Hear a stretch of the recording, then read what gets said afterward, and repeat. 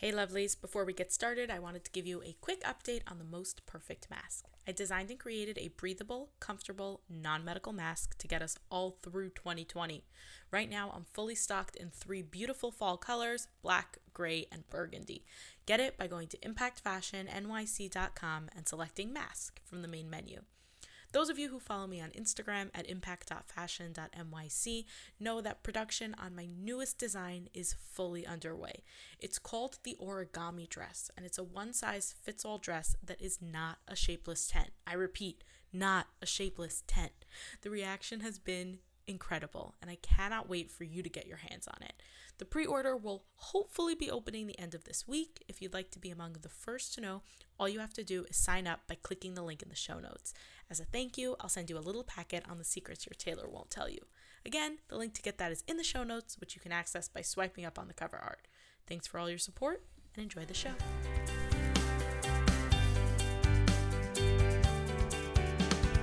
From Impact Fashion, it's Be Impactful, a show about the women making a difference in their own corners of the world.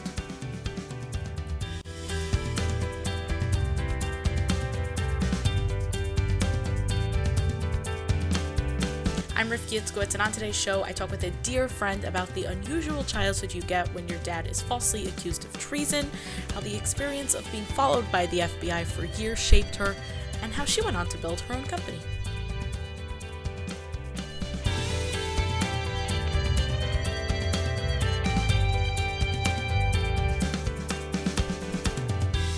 One day, Nechami Tenenbaum and I were in a car together, and I have no idea how it came up in conversation, but she said, "You know my dad was accused of spying for Israel, right?"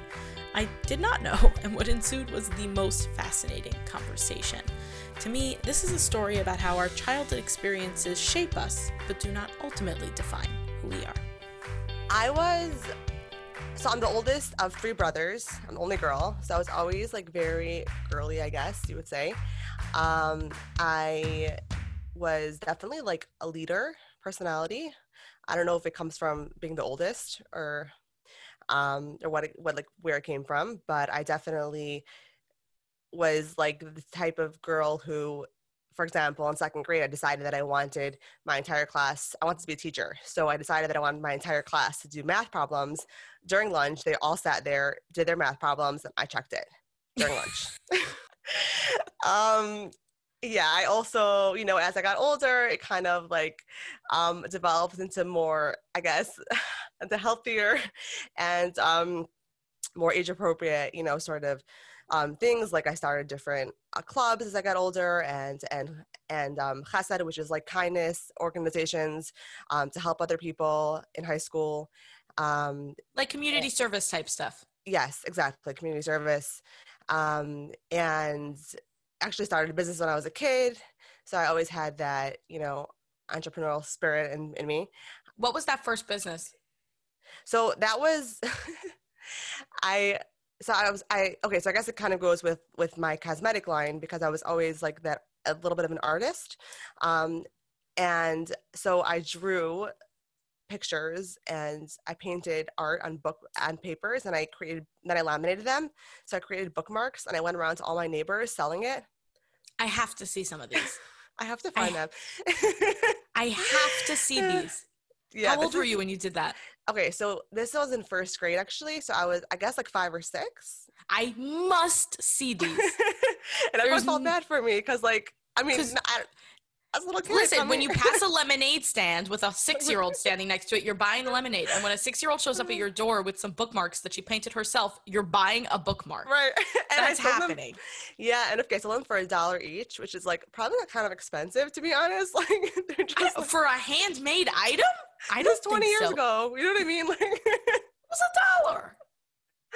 Yeah, but anyway, so that was my first business. Then it was lemonade stands and, the regular. Then it just wasn't about the money. It was just about helping people, that sort of thing. So, yeah, that was my childhood. So it's interesting that I know that you had a little bit of an unconventional childhood, because full disclosure, we are actual real friends in real life. Yes.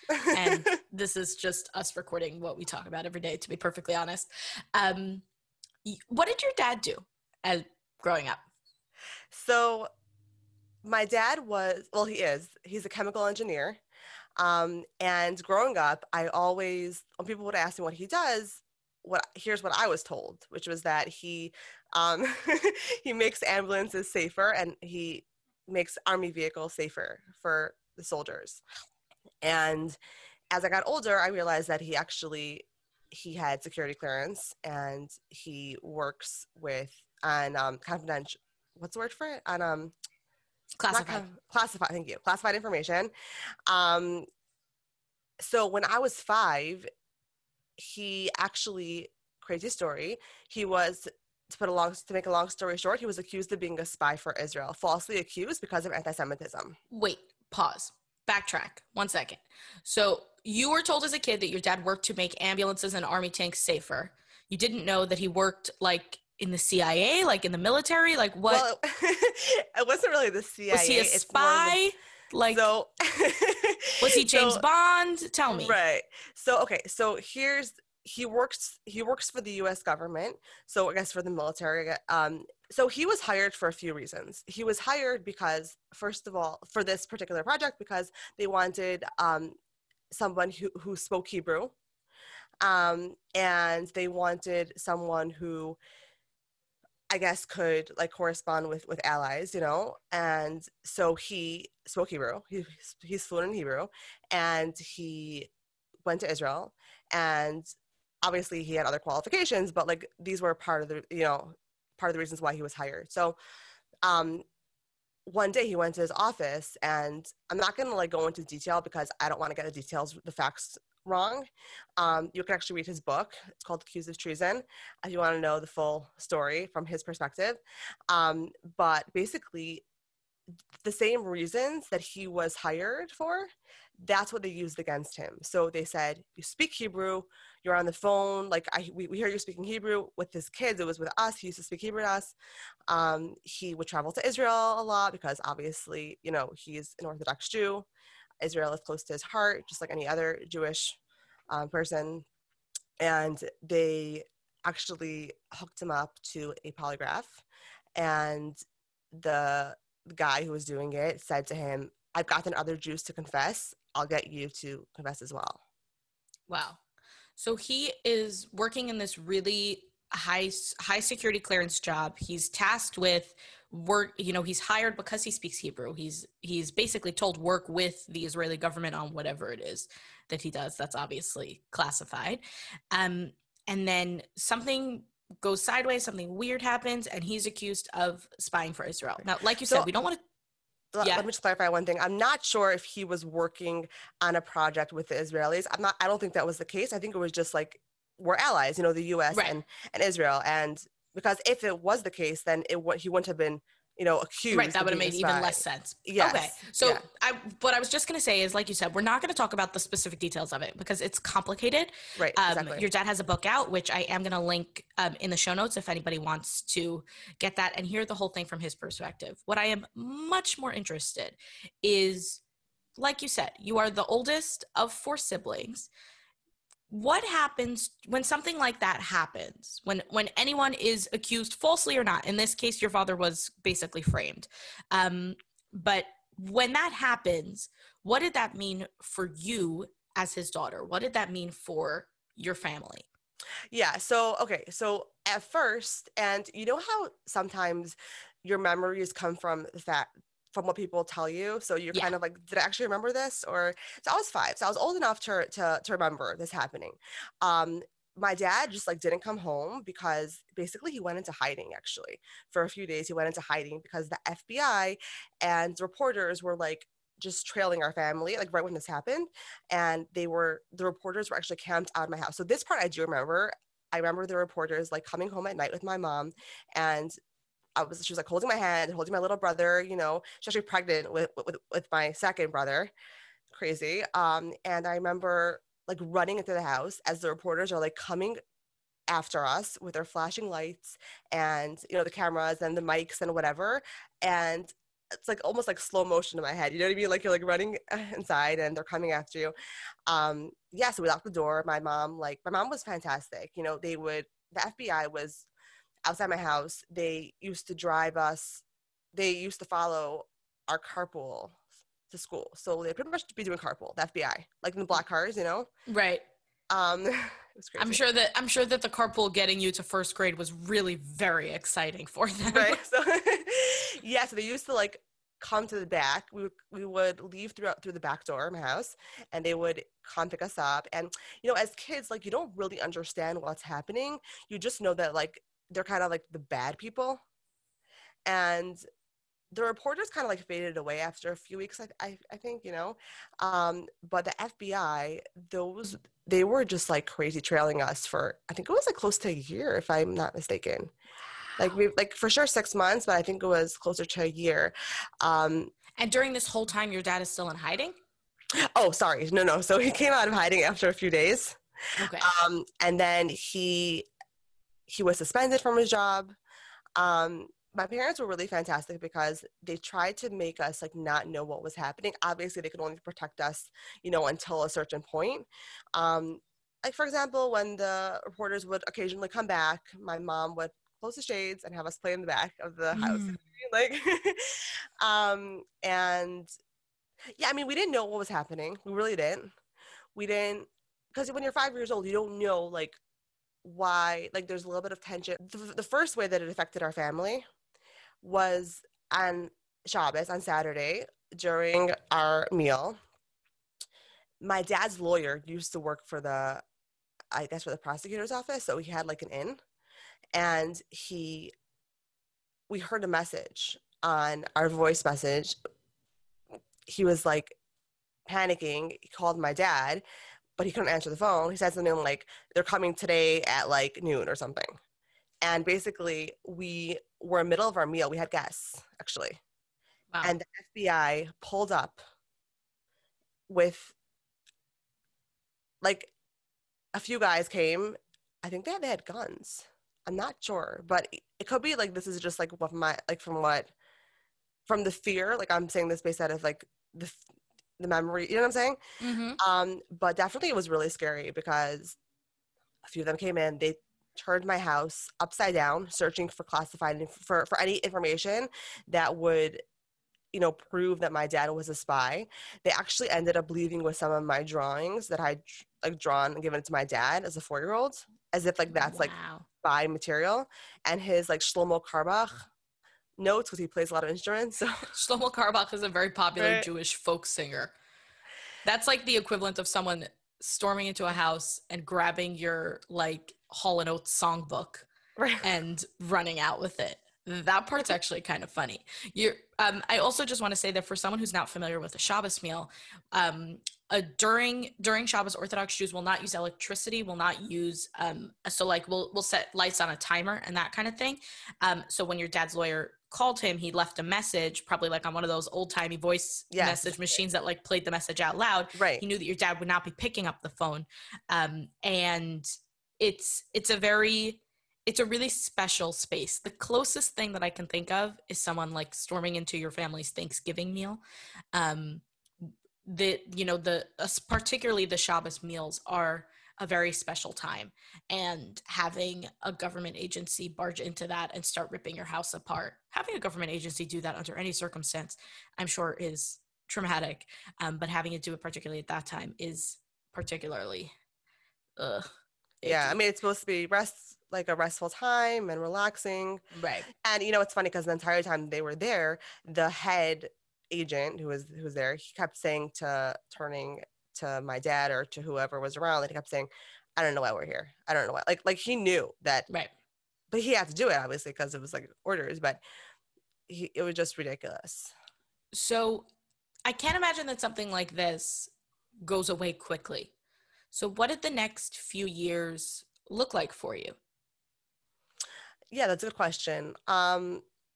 So once my dad, I don't remember my dad actually being home, but I don't exactly know like how he ended up. He had some great. He actually currently has some great attorneys. So, he got back to the office, and that was his story about like what happened there.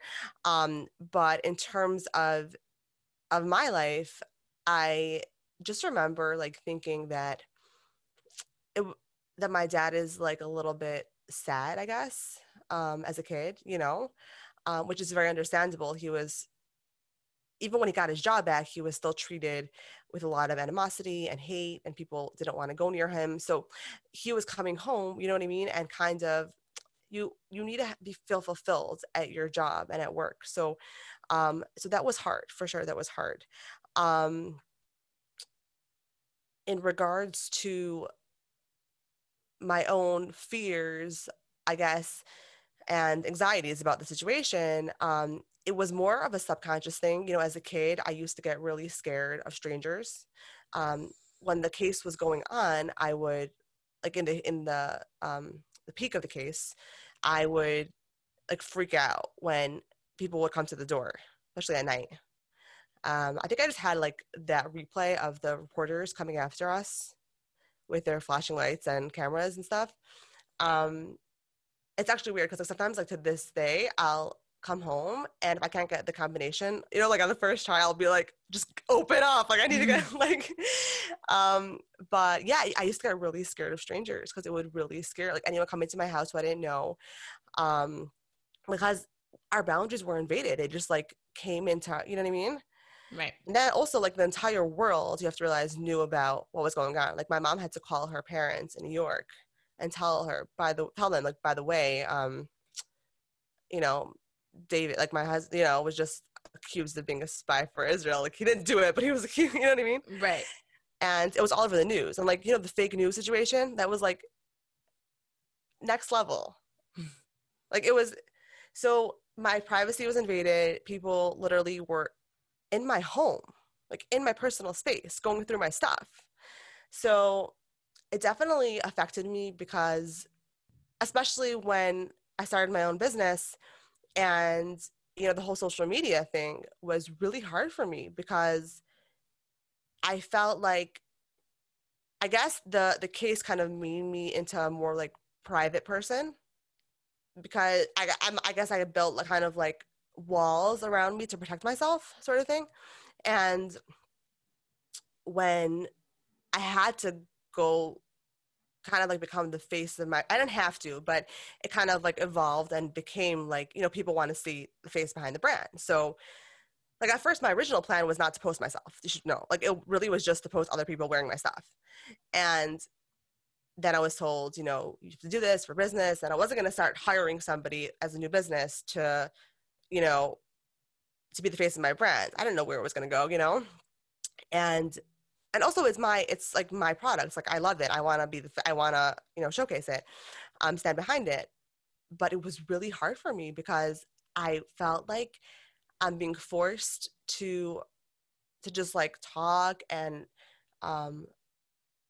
show my, like just come in front of thousands of people and share. And it was kind of like the opposite of what I had been doing for the past, like, I don't know, 20 years since the case, you know? Right. Do you think, I mean, it makes sense to me that something like this, that having your personal space invaded on this level would affect how you relate to strangers, how you relate to people that you don't know. Even if those are strangers, like people who follow you on social media are like, they're happy to be there for the most part. I mean, some of them are crazos, but we won't talk about them. Like they're mostly people who are there to support you. They're mostly people who are in your corner. They're mostly people who want to see you do well. And I get how having this whole situation would affect the way that you relate to strangers, even if they want to see you do well. Did it affect the way that you relate to people in like who you actually know in your real life? Like, did it affect the way that you related to kids in your class? That's such a good question. I'm not sure, because I think that I felt very safe with my class, because you have to realize that I grew up in an out-of-town community in Detroit, and I was pretty much with the same girls in my class from the time I was in nursery through 12th grade. So they were all like part of my journey, and they all knew about the story. And actually, it's funny that you asked that, because now that I'm thinking about it, we never even spoke about it. It wasn't even a thing that we spoke about, because it happened when we were so little. We were like 5 or 6. We were 5, sorry. And then it just kind of like, it was what it was. You know what I mean? So I think that with my friends, I always just felt very safe and accepted and loved. So I never worried about it. That was like my safe place. I think that when I went to camp and when I went to seminary, which is the year of Judaic studies after high school, that a lot of religious Orthodox Jews go in Israel, I think that's when it kind of like started affecting me, because I felt more just like nervous with all the, well, I'm not sure like what I'm trying to say, but like I guess I didn't feel as comfortable. You know what I mean? Well, it's a lot of new people in both of those situations. You know, when you're talking about camp, those are for the most part not people who you deal with during the year. They're people who don't know you, and the same goes for your seminary year, for your gap year. Those are for the most part new people, which is part of the fun and also part of the awfulness sometimes, because Right. sometimes So people suck. yeah, no, it's funny. I think I also realized that as much as I'm social, I'm really more of an introvert. And I Talk think to that, me about this. yeah. Talk to me about this, because this is one of my favorite things to talk about. What do you mean by that? So I'll tell you what I mean. Like when people meet me, they think that I'm an extrovert, which is because I guess I'm warm and I'm just friendly. I don't know. You know what I mean? Rifki? Like No, when you people are. met You me, are like, both of those. You are both of those things. it's so weird talking about yourself. You know what I mean? Right. And I can make people feel comfortable. So I'm not like awkward. And I think people have this like misconceived notion that introverts are like awkward and they're not social, but it's not the case. Introvert just means that you kind of feel like refreshed and you get your energy from being alone. You know what I mean? I know And exactly what you mean, and and I'm like so you, glad that you described it that way. yeah, and you prefer one-on-one interactions versus like a huge, like I Right. love, like you remember when we had that fashion event, and which was Yes. very enjoyable. I had a great time. And but after, the best part, besides from the point that like I love hanging out with you, when we went out to dinner, that was the best part of the night, because Right. it was just me and you. Like we Right. didn't need like Exactly. It was you and me and a giant pile of burgers and fries, and it was fantastic. And we sat there for I don't know, like till it got ridiculously late. We sat there for a long time. Like yeah. they But no, that part, it was just really nice to be with you, and like and that's what I enjoy, like being with people who I actually love and care about, and I just want to, you know, spend time with, more so than big parties. And I think that that's what people, so I think kind of I learned that I was more of an introvert in seminary, really more so than camp, because camp, um I definitely like, I mean, I had my close friends in both, but like looking back, I think that because camp is more, I guess it's what's the word for it, it's more intimate, because you're in like a bunk with like a few, like let's say 12 girls or whatever it is. So whereas seminar, all of a sudden I'm thrust into, there's like 104 girls in a huge room, and we're just, and in classes of like 35 each, and that's a lot for an introvert. right. um my friends are going to text me and they're going to be like, you are not an introvert. I'm like, I am an introvert. I'm like, I get the same thing all the time also. I'm exactly the same way. I get my energy from being alone. I'm good in a crowd. I'm good with people. I'm personable. I think that, right. but I don't like after I go to an event where, where you have to work the room or whatever it is, Right. I am drained. Yes, I am same, so same. drained afterwards. And I think that it comes from this misconception that the introvert is like sad girl in the corner who just wants to read a book. And don't get me wrong, I would love to be sitting in a corner reading a book most of the time, but that's not what it looks like. It's not what, it's someone who just gets energy from being alone. Exactly. As opposed to an extrovert is someone, I mean, and you can see it happen. You can see people in a crowd who get like they're feeding off of that energy. They leave more energized. They're like, where are we going next? Right. They get pumped up like that. And that is just not, it's just not what feeds me. And it actually makes perfect sense to me that you would feel that way, because when you have, obviously going through what you went through is going to affect your interpersonal relationships. And it makes sense to me that you would crave that alone time, like just that space that is your own and that other people don't touch. Yeah, for sure. Yeah, and I feel like it's funny that you say that, because as you were talking, I was just thinking that another way that it's affected me is, I think that my boundaries are a little bit like more, I don't know if I would say stronger, or just, yeah, I guess, is there another word for it? Like just that, like for example, when it comes to dating and stuff, And I feel like people are stepping over, crossing a line, or because you know how it is, like in our circles, very often we're set up. Not always, sometimes you find your own guy, but very often we're set up. So um, sometimes people will, I feel like they're crossing a line by telling me what to do or trying to push a guy on me or whatever it is. And that makes me, I kind of feel like very repulsed by that. And I wanna, and I wonder sometimes if it's because of my years of formation, which was like during this case, when I felt like my boundaries were being crossed, like, or being invaded on, I'm sorry, or being invaded on like all the time. And you know what I mean? Like, especially because, and we had a lot of people who were trying to help for sure and being really good friends. And they would, like our neighbors would even, you know, one of our neighbors decided to start following the FBI cars because he was getting annoyed that they were following us, and like they got mad at him, and it was just like so funny because like when you come from a community that loves you and cares about you so much, and sometimes, you know, they, it could be a little bit too much in your business. But no, that was great. But I'm just saying, like in general, you know what I mean? Like knowing everything. And the way that I always describe growing up Orthodox to people who are not familiar with it is like, imagine every small town that you've heard about in country songs, where there's like these tiny towns with 100 people in it or however many, and like if you break up with one girl, then everybody knows, and now she can never drive past your house. Like all of that. That is exactly what it's like to grow up Orthodox. Doesn't matter if we live in huge cities like New York, like Detroit, like in these big metropolitan areas. For all intents and purposes, we grew up in a small town in a country song. And yeah, the totally. fact that your neighbors followed the FBI car makes perfect sense to me. And that's fantastic. It was totally fantastic. Yeah. And yeah, so I just think that, you know, that was the positive aspect of it. And then sometimes, you know, when people care so much, they kind of overstep boundaries sometimes, you know? Right. So I think that's kind of, and then even the news and stuff, everybody was like overstepping my boundaries. So I think I kind of just kind of like built myself a little bit of a wall and was like, no, no, no, asking too much, pushing too much, like it's not great. That's not something that I stand for. Yeah. I gotta say, as far as like outcomes go from crazy childhood experiences, that's a pretty healthy one.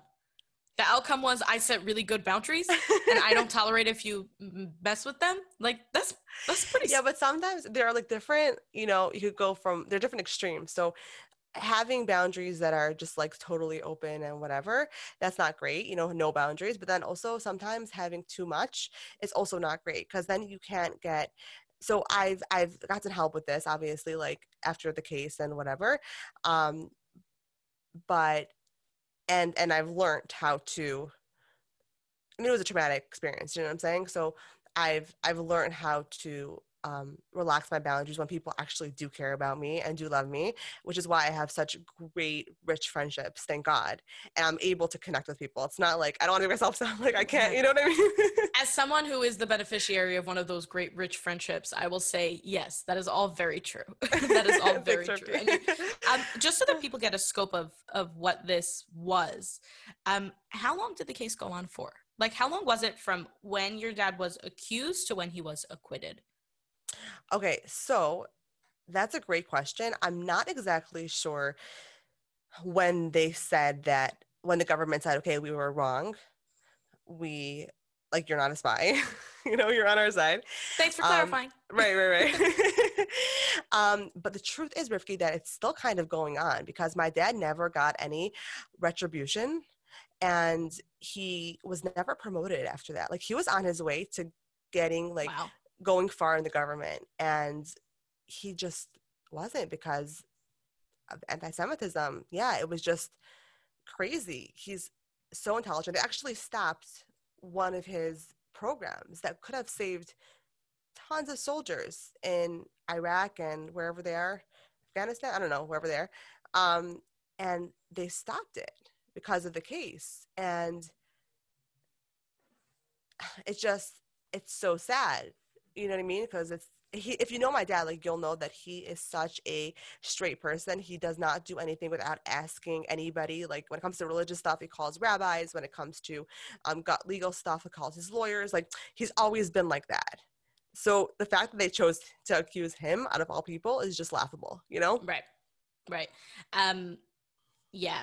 I mean, honestly, it's crazy when you think of, something like this that happened 20 years ago, where, a superior just decided that he didn't like him, that he was Jewish, and decided to basically ruin his career is kind of crazy. I want to switch gears a little bit. Sure. You and I know each other because you, my darling, own a makeup company called Carmela. So tell me about that. How'd that come to be? So I actually thought of the idea. It's funny because one of my best friends tells me that in high school, I told her that one day I'm going to have my own makeup line. I have no recollection of ever saying that, but that's cool.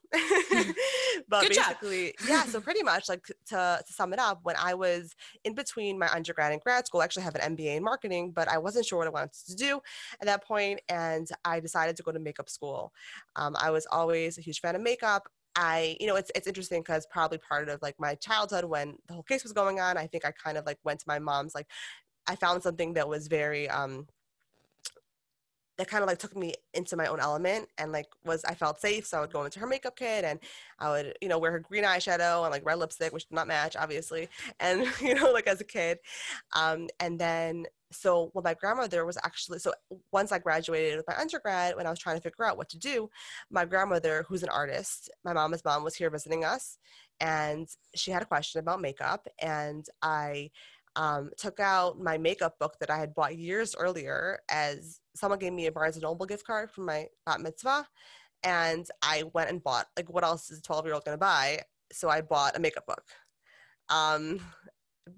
And I was showing her and offering her tips and whatever. And she's like, you're so into makeup. You clearly love it. It's a passion of yours. Why don't you just go to makeup school? So I went to makeup school, and I went to Multimedia Makeup Academy here in Michigan. And I realized that there was a lack of high-end natural makeup in the market, that there was really a need for it. Makeup that looks good, felt good, performs well, stayed on, all those great things without having like toxins and bad chemicals. So throughout grad school, I was working on it, doing my research, and then once I graduated, I launched. So what exactly is a natural makeup, and why should I care?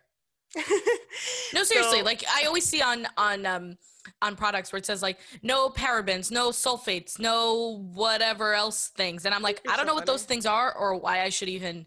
So basically, they're different ingredients, which like parabens, as you said, and sulfates and all those things. They all have potential. I'm going to say potential side effects. Some of them are carcinogenic. Some of them, they've been like correlated. That's the word. They've been correlated with different diseases, different liver problems, different issues in the body. So you obviously, like, none of us want to take chances with chemicals that could potentially have these side effects. You know what I mean? It's better to be safe than sorry. So obviously. So what I did was I worked with the lab that made sure not to put all these chemicals in. So we started with lipsticks. We have a lipstick line right now. And we created a formula. I went back and forth for almost a year. I sent them a whole list of ingredients I didn't want in the lipsticks and told them like what I wanted the performance to be like. We had this back and forth until I approved it. And yeah, I have to say we've done pretty well. That's fantastic. And I have to say that as someone who basically never wears lipstick because it always just feels gross, and it gets like, I have very dry lips naturally, so putting on especially a long lasting lipstick that just like ends up pulling off huge chunks of my lips and then like it looks splotchy and it's just not cute. Your lipsticks are the only ones that I can wear for any appreciable amount of time, and the colors are fantastic. They're just really, really great. So also a lot of people think your name is Carmela, right? And it's not. So where did Carmela come from? Yeah, so it came from, so because my original branding was going to be all about the natural aspect of the lipsticks, we've now like veered into, well, we can talk about that in a minute, but basically Kerem in Hebrew means vineyard, and vineyards remind me of nature. You know, whenever you see pictures, it's like nature, natural stuff. So I did like a little bit of a twist on the name Kerem, and I switched it to Carmela because it sounds more universal. People could relate to it. It could be Italian for all you know. You know what I'm saying? So I wanted to sound more feminine, and yeah, so I chose the name It's a Carmela. fantastic name, and I want to hear about that pivot that you mentioned, kind of as an aside. What made you like what you said you were originally going to focus more on the natural aspect? What do you focus more on now? So now we really focus on the women empowerment and helping women. About 3 months after we launched, I arranged a photo shoot with a photographer here in Michigan. And at that point, it was our first real photo shoot. And what I did was I called my makeup school. We were a startup, and I called my makeup school and I asked them if they have any good makeup artists who could help us out and do a collaboration and do the makeup for this photo shoot. So they found me somebody, and I asked her if she, and what I wanted to have, just for the first photo shoot, one white model and one black model.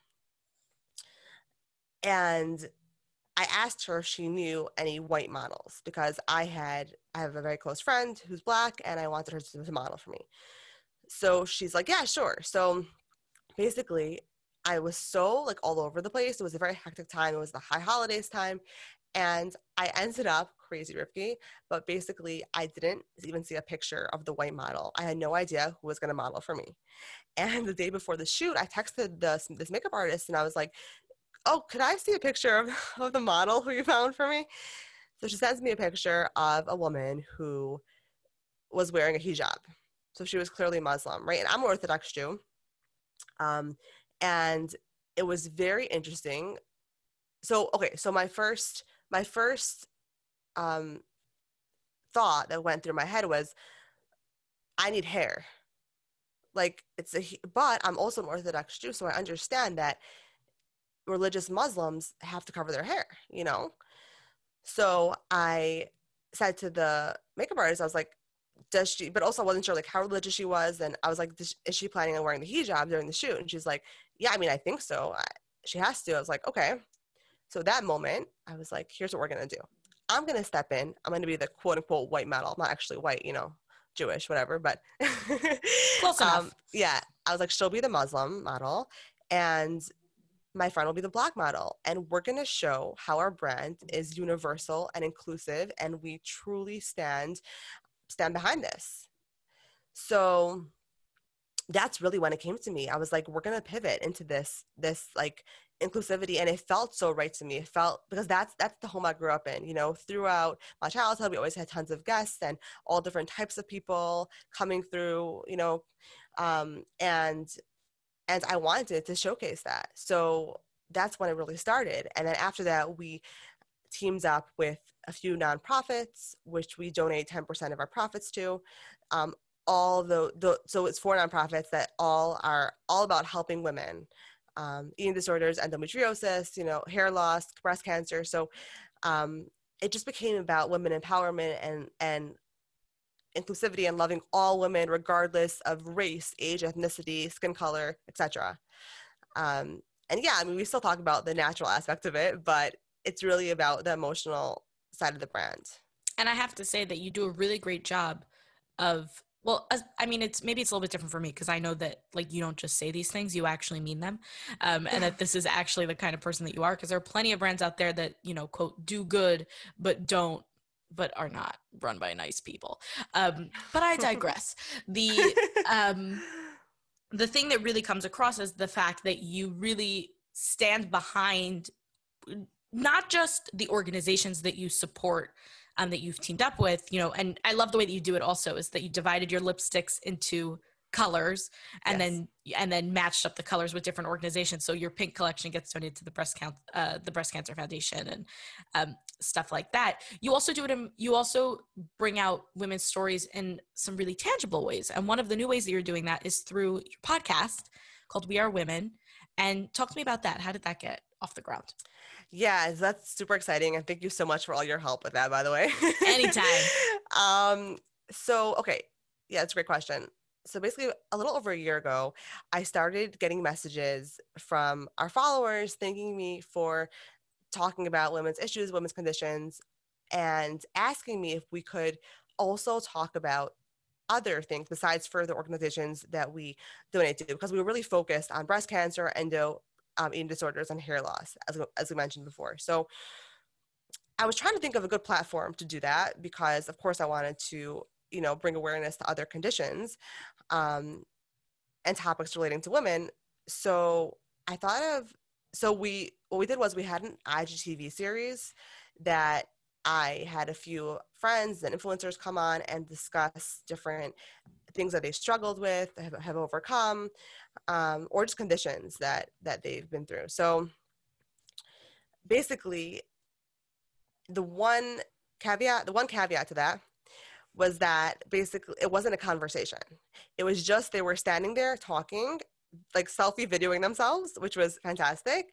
And it definitely helped a lot of people. However, it wasn't a conversation where it would go back and forth. So it was a little harder for them. It was a little more challenging for them to talk. And it was a little more challenging, I guess, for me to ask them and send them all the information that needed covered.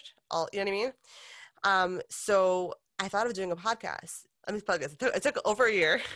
I decided it takes time to pull these things together. Yeah. So I kind of like put that idea like to the wayside. But then during Corona, and I feel like everybody has like a Corona story. So during Corona, I decided that it was time. I just felt it in my gut, like it was time to do it. So I started my research. I spoke to you and a lot of Google and YouTube, and I started putting feelers out there, and people were really interested in this. So it's really exciting. We've been getting some great feedback, and we say that. So our tagline is where women speak their truth and celebrate their victories, because it's not all about issues necessarily. I mean, we're focusing on conditions affecting women for sure, but it's also about just conversations with anything that has to do with being a woman. Yeah, that's awesome. And I have to say, you are a fantastic interviewer. At the time that we're recording this, you have one episode out with Diana Falzone, and she's telling... 2? I missed one last week? Last night. Oh, it's Thursday. I didn't get a chance to listen to it.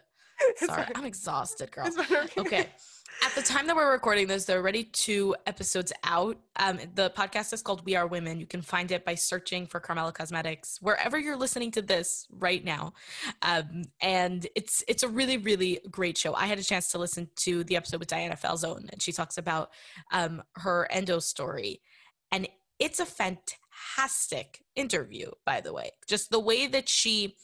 First of all, what she had to go through is absolutely ridiculous. And the fact that you can't get a normal diagnosis for endometriosis, like the fact that the average time it takes to get diagnosed with that is 10 years is absolutely ludicrous. But we're going to put that aside for a second. The way that she carries herself and the way that she handles herself with everything that you went through is really, really special. And you did a great job, kind of guiding her through that story. So good job.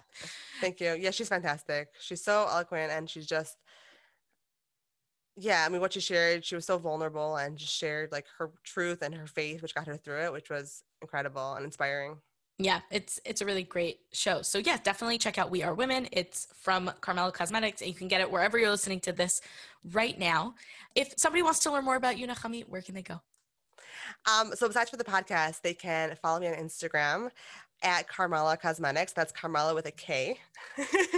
And also my personal account is open if you're interested. It's at Nechami T, Nechamit. That's awesome. Yeah. And the last thing that I want to ask you is what I ask everyone who comes on the show, and that is, to you, Nachami Tenenbaum, what does it mean to make an impact? So to me, making an impact means inspiring and empowering women and girls to know their value, reach for their dreams, no matter what anyone tells them, and also to continue spreading awareness of conditions and really anything that can affect them.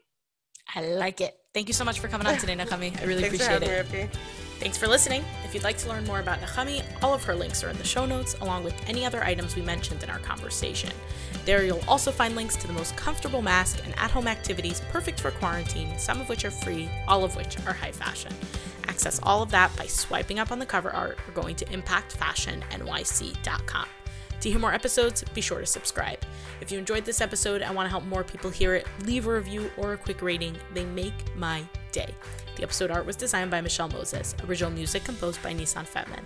This episode was produced and hosted by me, Rifki Itzkowitz. Catch me on Instagram and Facebook at impact.fashion.nyc. As always, here's to making an impact together.